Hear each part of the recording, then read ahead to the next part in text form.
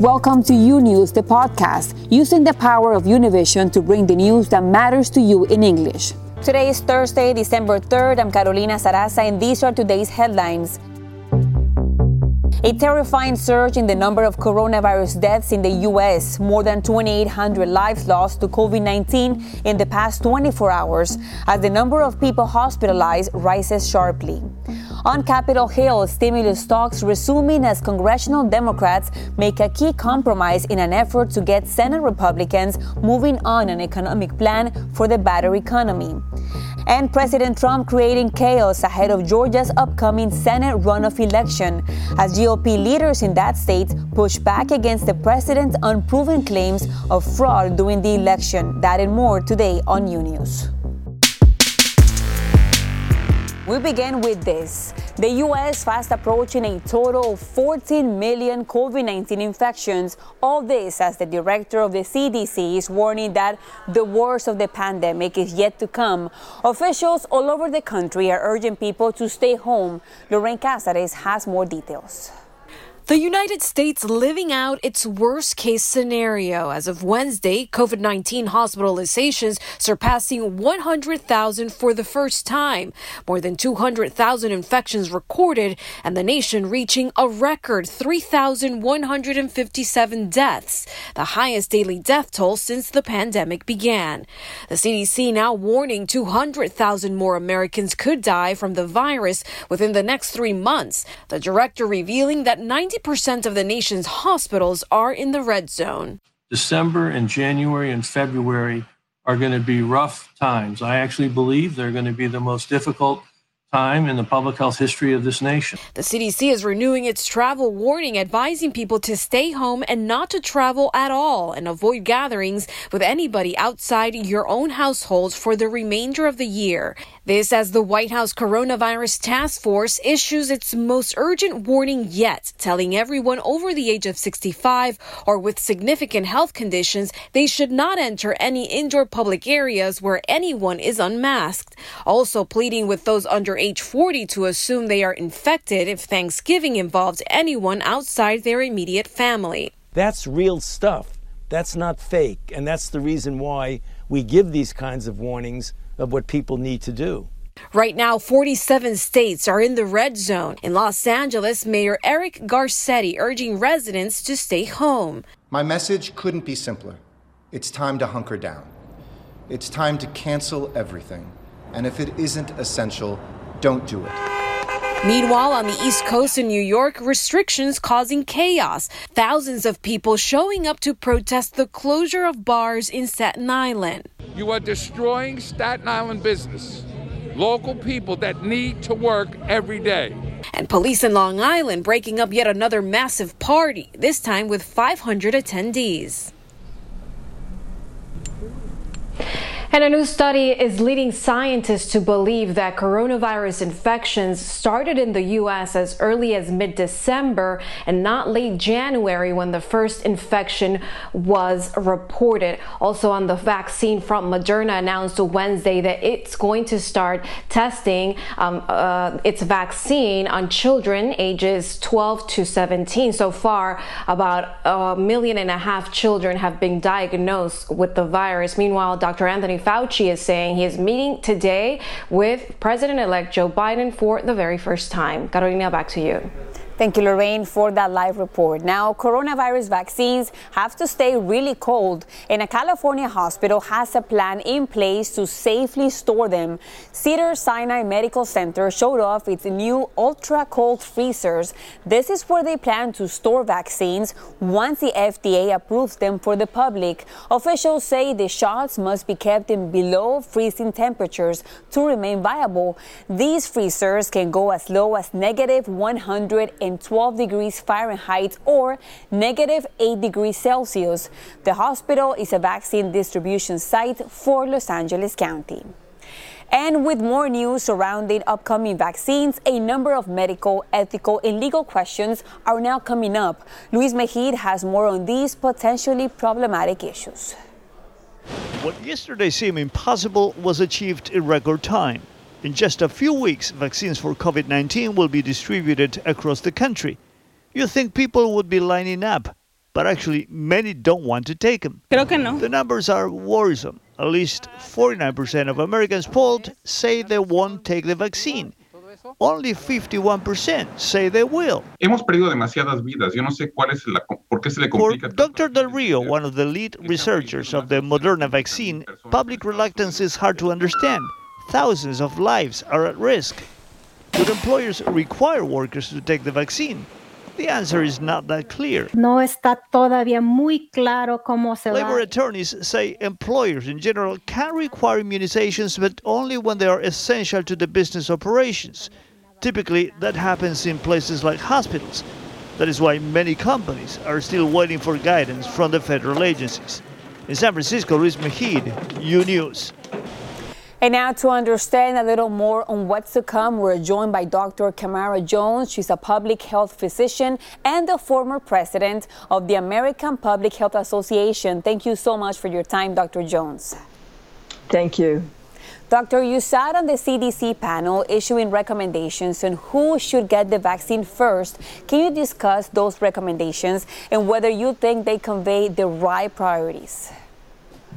So I am not a member of the panel, but I was listening in as an interested public, and I agree. So what they came out with was that healthcare workers and residents of long-term care facilities should be first in line. And I agree that those are among the groups, but I think that it shouldn't just be healthcare workers, but all essential workers, because we should get the vaccine to those who are most exposed first. Healthcare workers are certainly in the front lines, but they often have more protection than meatpacking plant workers or transportation workers or grocery workers. So I think that all of those who are exposed through their work should be at the front line. I also agree that our nursing home residents, who make up 1% of our population, but 40% of those who are dying, I think they should be getting the vaccine early, but I think there are other people who are in long-term care facilities, like those who are in our prisons and jails and detention centers. So I think they also need to be very much at the front of the line. Now, doctor, a recent study revealed that not as many people over 65 years old have been included in vaccine trials compared to younger people. How concerning is that, given that they would be first to be vaccinated? It's concerning, and so we certainly shouldn't require anybody to take the vaccine. I mean, we shouldn't be coercing or cajoling anybody. One of the vaccine makers has started doing some safety testing in people who are 55 to 75. We haven't seen any of the phase 3 safety or efficacy data yet, so we don't really know. So what do I think? I think that if an older person agrees that they want it and the family also agrees that they should get it, then it's good to offer to them first. I do not think that anybody should be required to take it. Now, doctor, the CDC only makes recommendations, but individual states will decide how to prioritize the rollout. Do you agree with that approach? No, I do not. I think that we have so much expertise at the CDC and on this panel that's looking and reviewing all of the data. I think we need very strong national guidelines and national programs in terms of distribution.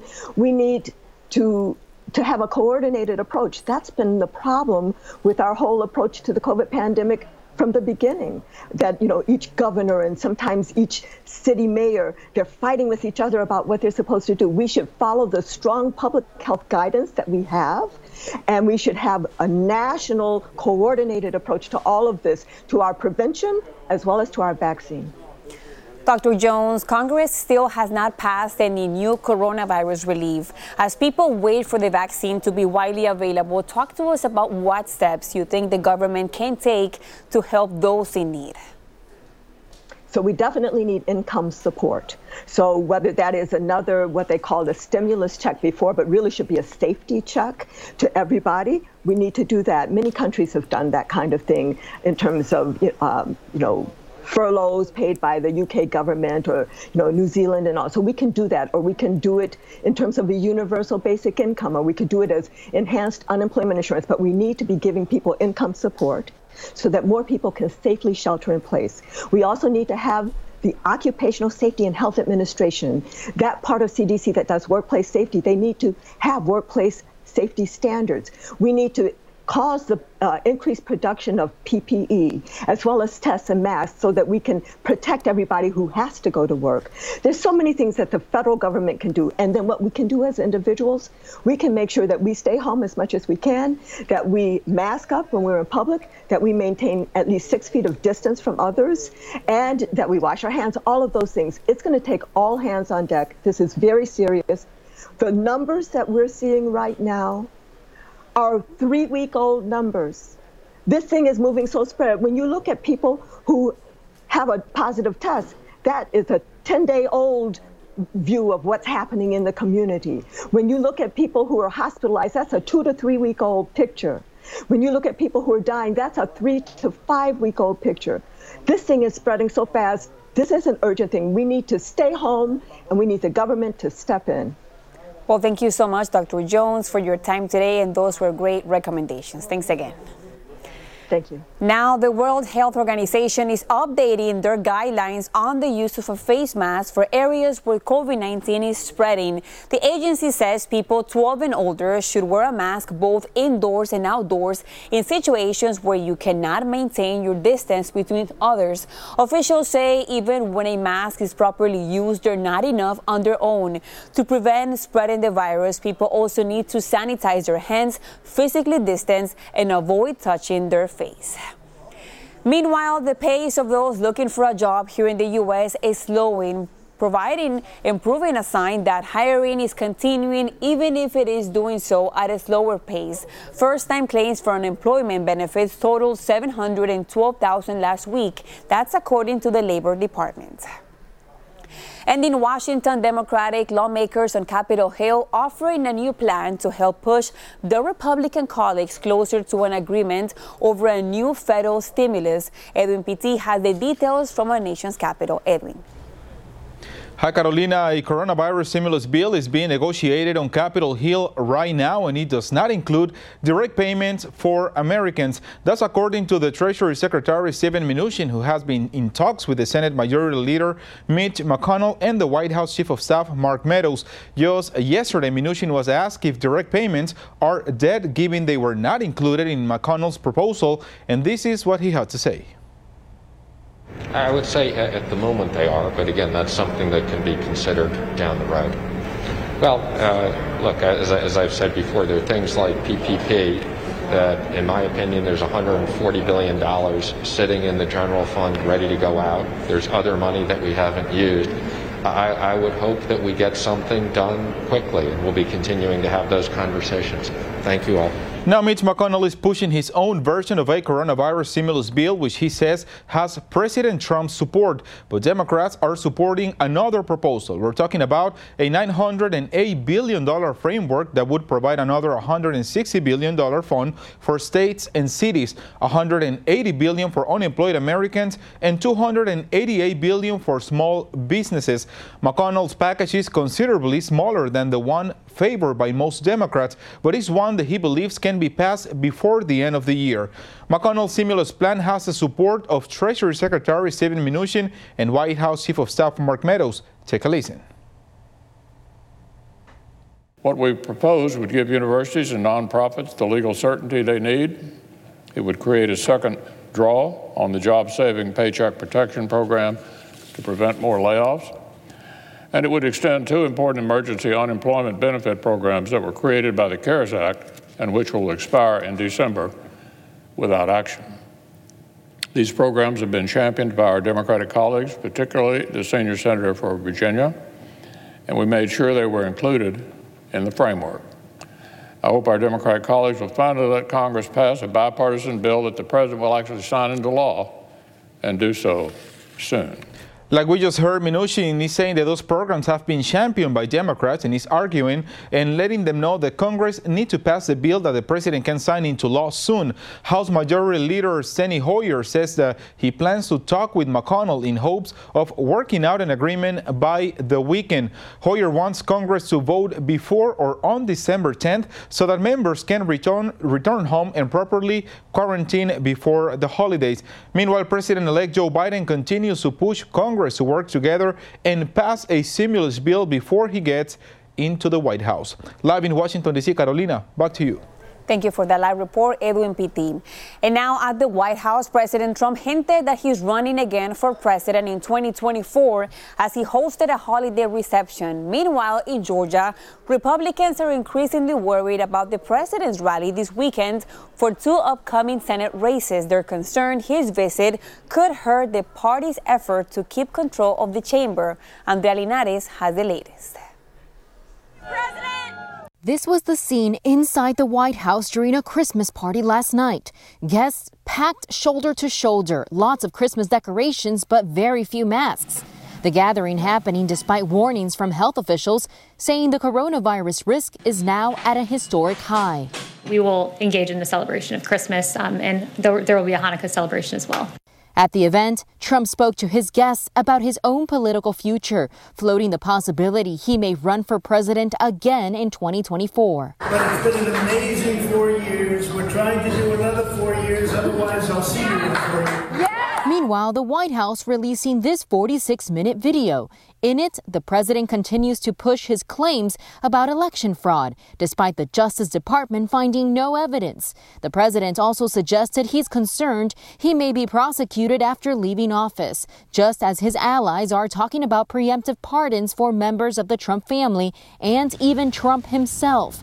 It's unclear if he can pardon himself, but in the past, he has said he has the power to do it. President Trump will also be traveling to Georgia this Saturday to rally for Senators Kelly Loeffler and David Perdue, both locked in tight races for runoff elections on January 5th. I mean, it's Looney Tunes. The president's literally coming to Georgia to campaign for the same two senators that his two former lawyers who are filing lawsuits to contest the election with the same claims the president made in his very long 46-minute video yesterday that have already been debunked. Trump's trip to Georgia comes as he continues his attacks on the state's Republican Governor Kemp and Secretary of State Raffensperger over their handling of the election. He's an enemy of the people, the Secretary of State. Raffensperger claiming that he and his wife have even received threats from Trump supporters. In more related news, President Trump's daughter and advisor Ivanka Trump has been deposed as part of an ongoing lawsuit from the Washington, D.C. Attorney General. The lawsuit alleges more than $1 million was wasted on improper payments to the Trump Hotel for event space during the 2017 inauguration. In Miami, Florida, Andrea Linares. Now back to you. Thank you, Andrea, for that report. More of You News after this short break. Imagine a daily newscast that speaks to you about your world in plain English. Each weekday, we partner with Hispanic America's most trusted news source to bring you the stories from home and abroad that matter to you. The effects of COVID-19 will be felt for decades to come. Both parties are very far apart. Approximately 250,000 people have lost their lives. You News covers the news of your world and makes it easy to understand. Your world, your news. You News on Fusion. Welcome back to You News. And the CDC has revised their previous recommendations for coronavirus quarantines, which had previously been up to 14 days. Brenda Cancino has details on these new guidelines. The Centers for the Disease Control and Prevention, or CDC, decreased the quarantine period they recommend to a person who has came in contact with a patient infected with coronavirus. They used to advise 14 days. Now they recommend 10 days as long as there are no symptoms. Or you can keep a quarantine of 7 days as long as you test negative. Dr. Gilberto Concepcion says the changes are understandable because as more is known about the virus, the recommendations about how to face it change. I find it logical, he says. This is based on scientific data, and I think it's a prudent thing for people who do not have to be in 14 days self-quarantine. But after 7 days, if you have a negative test, you can stop it because the possibility that that person is infected is low. The CDC also says that the best thing to do to stay safe in the holidays is to not travel. Still follow the recommendation to have a negative result 1 to 3 days before traveling. And if you travel, when you return, if you're going to have a test done, you must be in self-quarantine for 7 days. For many people, the reduction in quarantine time is a great relief. I see that they have reduced it in order to solve this problem. I also think that it depends on oneself. I think that ultimately, we should follow the experts' opinions because we're only regular people who can suffer from that disease. As long as it is to take care of citizens, it should be welcome. The CDC insists that regardless of the quarantine period, people should be aware of any symptoms within 14 days of exposure to the virus. Reported by Vilma Tarazona in Miami, Brenda Cancino, U-News. And now to New York, where the opening of a new clinic in a mostly Latino neighborhood is bringing neighbors and residents some relief, even as coronavirus cases surge in the city. Blanca Rosa Vilches explains.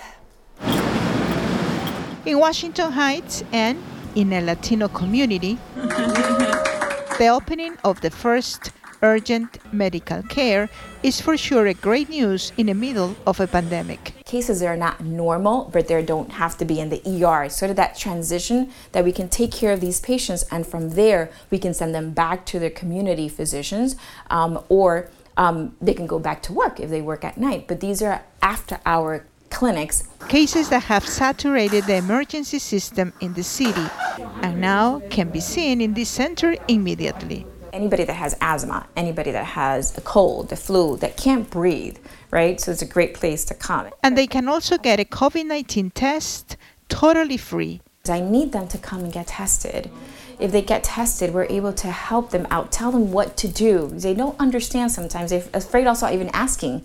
And I know we're giving a lot of information over the news, but sometimes they see so much information that the basic thing that they need to learn, they don't learn it. But if they come here, they'll be able to talk to us. We'll be able to explain in a safe environment, and they can go back home. And if they are positive, then they can just stay home and not spread it to everybody else. The center also welcomes patients who are undocumented and don't have medical insurance. The center will remain open during the weekend, 24 hours a day. In New York, Blanca Rosa Vilches, U-News.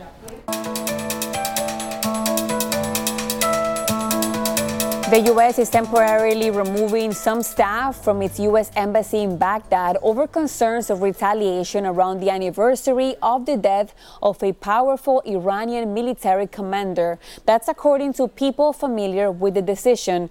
One U.S. official said the plan will take place in the coming weeks. Meanwhile, in Latin America, today a biomedical center in Brazil received 1 million doses of a Chinese coronavirus vaccine developed by Sinovac Biotech that's currently in late-stage trials in Sao Paulo state. It is the second shipment of the vaccine to arrive in Brazil after 120,000 doses landed from China on November 19th. Now in Peru, police on Wednesday shut off a stash of nearly $6 million in counterfeit U.S. dollars confiscated during an operation. That mission also resulted in the arrest of one person. Police raided a site in Lima on Tuesday where they found the fake money. According to local media, the individual detaining the operation has been arrested for similar offenses in the past. In Argentina, new details in the death investigation of the soccer legend Diego Armando Maradona. Investigators began a toxicology report and they will analyze the state of his heart tissue, which, according to a source, was larger than normal. Diego Maradona passed away on November 25th of cardiac arrest.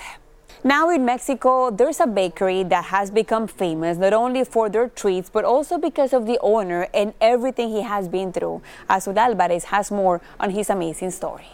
The hens that make this bread belong to a man who, despite suffering, has never given up and now spends his days sweetening the life of others with his creations. Manuel Castro is 69 years old, and 2 decades ago, both of his legs were amputated due to complications after a car accident. I made it a point not to be ashamed and to state the same. This baker lives in Guamuchil, in the Mexican state of Sinaloa, and started working at a very young age when he became an orphan. I lived alone. My father died when I was 8 years old, and there I was, selling lollipops, selling gum, selling newspapers. He was 11 years old when he became an apprentice in his neighborhood bakery. And after the accident, he's been helped by his wife Maria Gloria Rojo. Manuel had 20 operations to save his legs, but none were successful. I turned around and there were consequences for my legs, but thank God, here we are alive. He was very meticulous, very accommodating. Now, with the pandemic, Don Manuel, instead of succumbing to depression, has started to work harder. This is the cortadillo. It's very good. And thanks to the support of his neighbors and the publicity he's received on social media, his determination is now very well known. The small bakery that he installed in his house with the oven that his son built for him is now famous all over Sinaloa.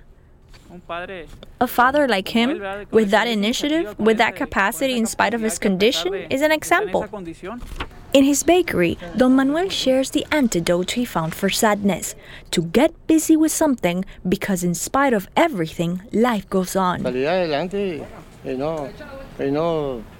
Get ahead and don't flinch.